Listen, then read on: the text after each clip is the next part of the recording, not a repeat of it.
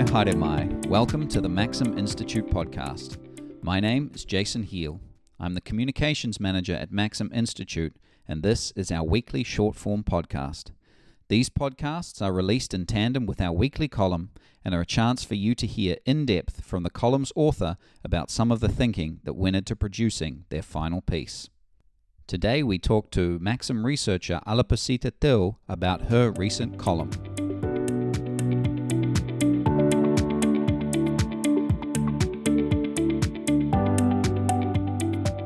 Ala, welcome to the podcast this week. Well, thanks, Jason. Always a pleasure to be here. Excellent. Hey, your article this week, Time to Stop Dropping the Ball on Education. You open with this awesome quote from G.K. Chesterton. He talks about education as simply the soul of a society as it passes from one generation to another. Now, that's a beautiful quote, kind of encompasses, I guess, what we hope or imagine education to be. Why did you start with that quote? Because looking around and you focus on the NCEA pilot program results, you kind of wonder what's the state of the soul of our society. So, just maybe expand on that for us. Sure. I thought it kind of summed up well, just the state of education affairs. And education in some ways in various societies is its lifeline, as a nation's lifeline, if you think of what it leads to, how it equips people and trains, but also not just the vocational part of things, but in terms of helping to form and shape people, education does that. So if we sort of look at the state of education today, we're not seeing, it's a grim picture, essentially. It isn't something to be passed on, in my opinion, and it's something that needs our attention. The word crisis has been thrown around quite a bit in the past 2 to 3 years in light of the pandemic, and rightfully so, but I think what it hasn't been thrown towards is the state of education. And so you mentioned the pilot, which I talk a little bit about in the column. This pilot is looking at new mandatory literacy and numeracy standards, which year 11 and actually year 9 to 13 students will need to have in order to have NCEA. That's high school students, right? Secondary school students. So this pilot showed that a third of students didn't do the writing component well. Only just over 50% achieved the numeracy standard. So yes, it's a pilot, but it is pretty indicative.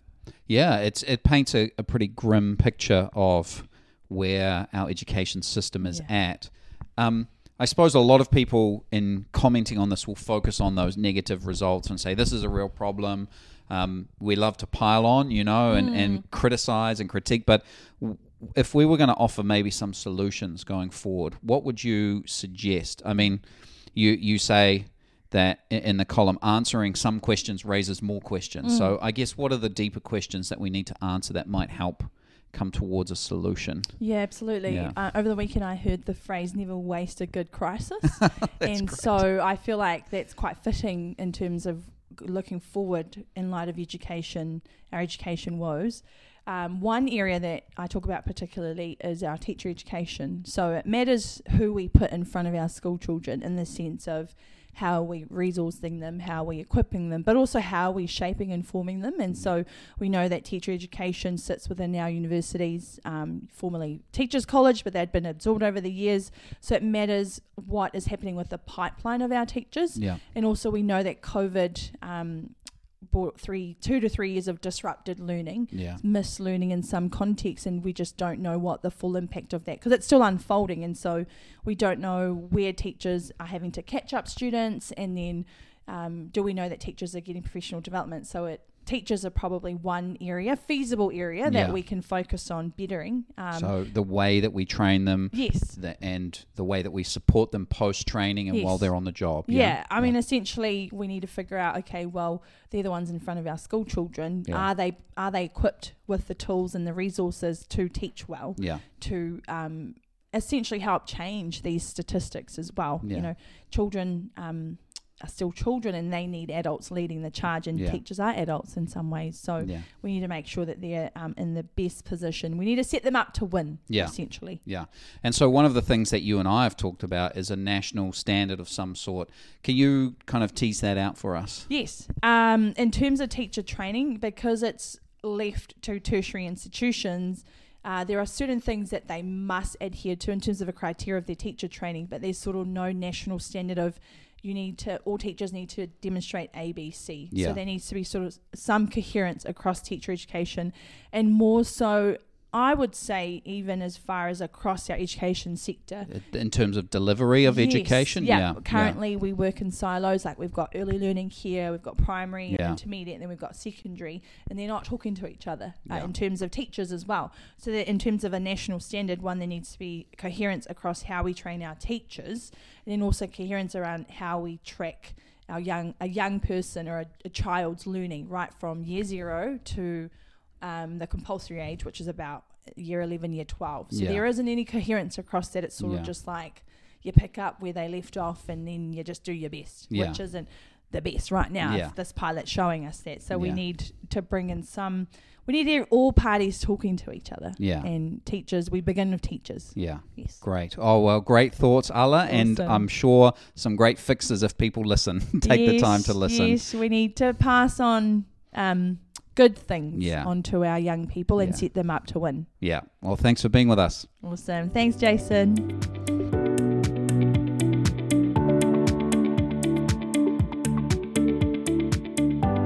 And now let's hear from Ala as she reads her column. G.K. Chesterton described education as simply the soul of a society as it passes from one generation to another. Our current education system makes one wonder about the state of our societal soul as future generations inherit it. The latest results from a pilot of changes to incoming NCEA literacy and numeracy standards found that 34% of students achieved the writing assessment, 64% passed the reading standard, and 56% achieved the numeracy standards. Dig a little deeper, and you'll find that only 2% of Decile 1 students passed the writing assessment, with 15% of Decile 1 to 2 students passing literacy and numeracy assessments. The Post-Primary Teachers Association, also known as the PPTA, stated that teachers and students need more time to apply the changes required for learning and teaching the new NCEA standards. Whilst unopposed to the incoming wave of NCEA changes, the PPTA are asking for more help and support for teachers in the implementation process. These unsurprising statistics are, unfortunately, a snapshot of the dire state of our compulsory schooling system. We're looking at a generation of learners failing the basic literacy and numeracy standards needed to participate and function in society. If that isn't challenging enough, our education sector is also facing 3 years of disrupted learning, the impacts of which are still unfolding. Perhaps it's time to have honest and uncomfortable conversations about the state of New Zealand education. To use a sporting phrase, where are we dropping the ball with our literacy and numeracy woes? Answering this only raises more questions. Could it be how we're teaching these subjects? Are our teachers using evidence-based approaches for teaching foundational literacy and numeracy skills? Are we providing practical professional learning development opportunities for teachers? What resources are used to support teachers and students during seismic curriculum changes? Do we need broader systemic changes like national monitoring systems that track a child's progress in their foundational years of learning, so from year 0 to year 8? Times of crisis bring clarity and opportunity. It is as clear as daylight that our education system is facing a literacy and numeracy crisis. Herein lies a chance to focus on troubleshooting possible problematic areas, like whom we place in front of our school children. Dwight D. Eisenhower noted, teachers need our active support and encouragement. They are doing one of the most necessary and exacting jobs in the land. They are developing our most precious national resource, our children, our future citizens. Our educators did a phenomenal job in ensuring learning continued amidst pandemic disruptions. In our COVID-19 recovery efforts, the Ministry of Education, schools, the Teachers' Council, and others alike need to seriously consider how we can equip our teachers to teach well in today's climate. We need current resources and professional development training provided by MOE in schools aligned with evidence-based practices. It's time to review how we train our teachers and ensure our teaching programs are driven by the science of teaching and learning rather than ideology.